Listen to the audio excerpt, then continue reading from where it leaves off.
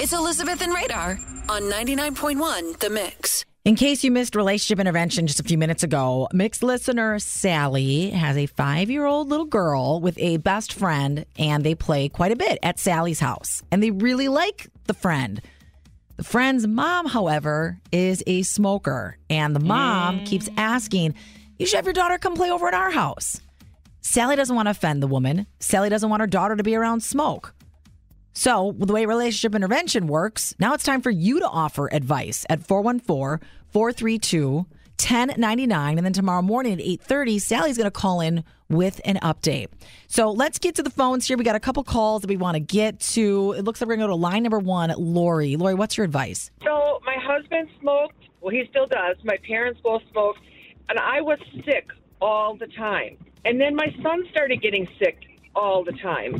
The doctor said we needed to not be around the smoking people because that's what was making us sick. That's making you sick. Yeah, it's just the way your body is reacting to that. So what should Sally say to the mom? Should she get right to the point and say, look, I'm uncomfortable with the fact that you smoke and I don't want my daughter to be around that? They should just said, it's a medical thing. She can't be around all that smoke. She can't be around all the smoke. Say it's a medical thing. It's a medical thing. All right. Yeah, I mean, and look, we all are educated to know that. Right. That it's not healthy to smoke. Secondhand smoke is also dangerous.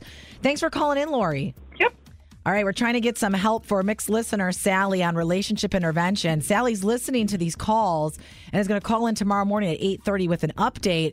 5-year-old daughter is invited to go to a house where the mom smokes. She doesn't want her daughter to go. Let's go to Mary now on line 3 and wrap up with you. Mary, what do you think? So I'm an ex-smoker and also a mother. I would just have, my children are grown, but I would just have with the child be honest that my mother smells smoke and we're not allowed around smokers. Oh, so you're saying just come right out and say it. Look, we're not. I really would Okay. say that we love you.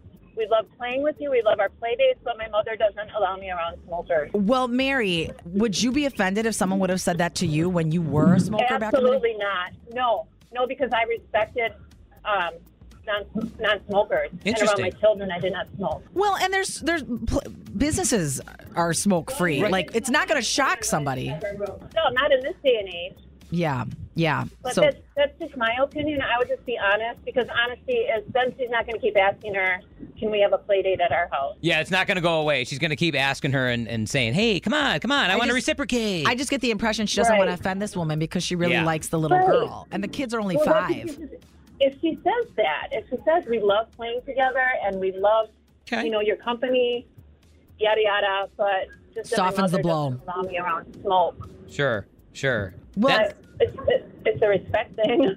Yeah, and it's a health matter, too. Thanks for the call, Mary. We appreciate it. And Sally's going to call in tomorrow morning at 8:30 with an update of what she decided to do on relationship intervention.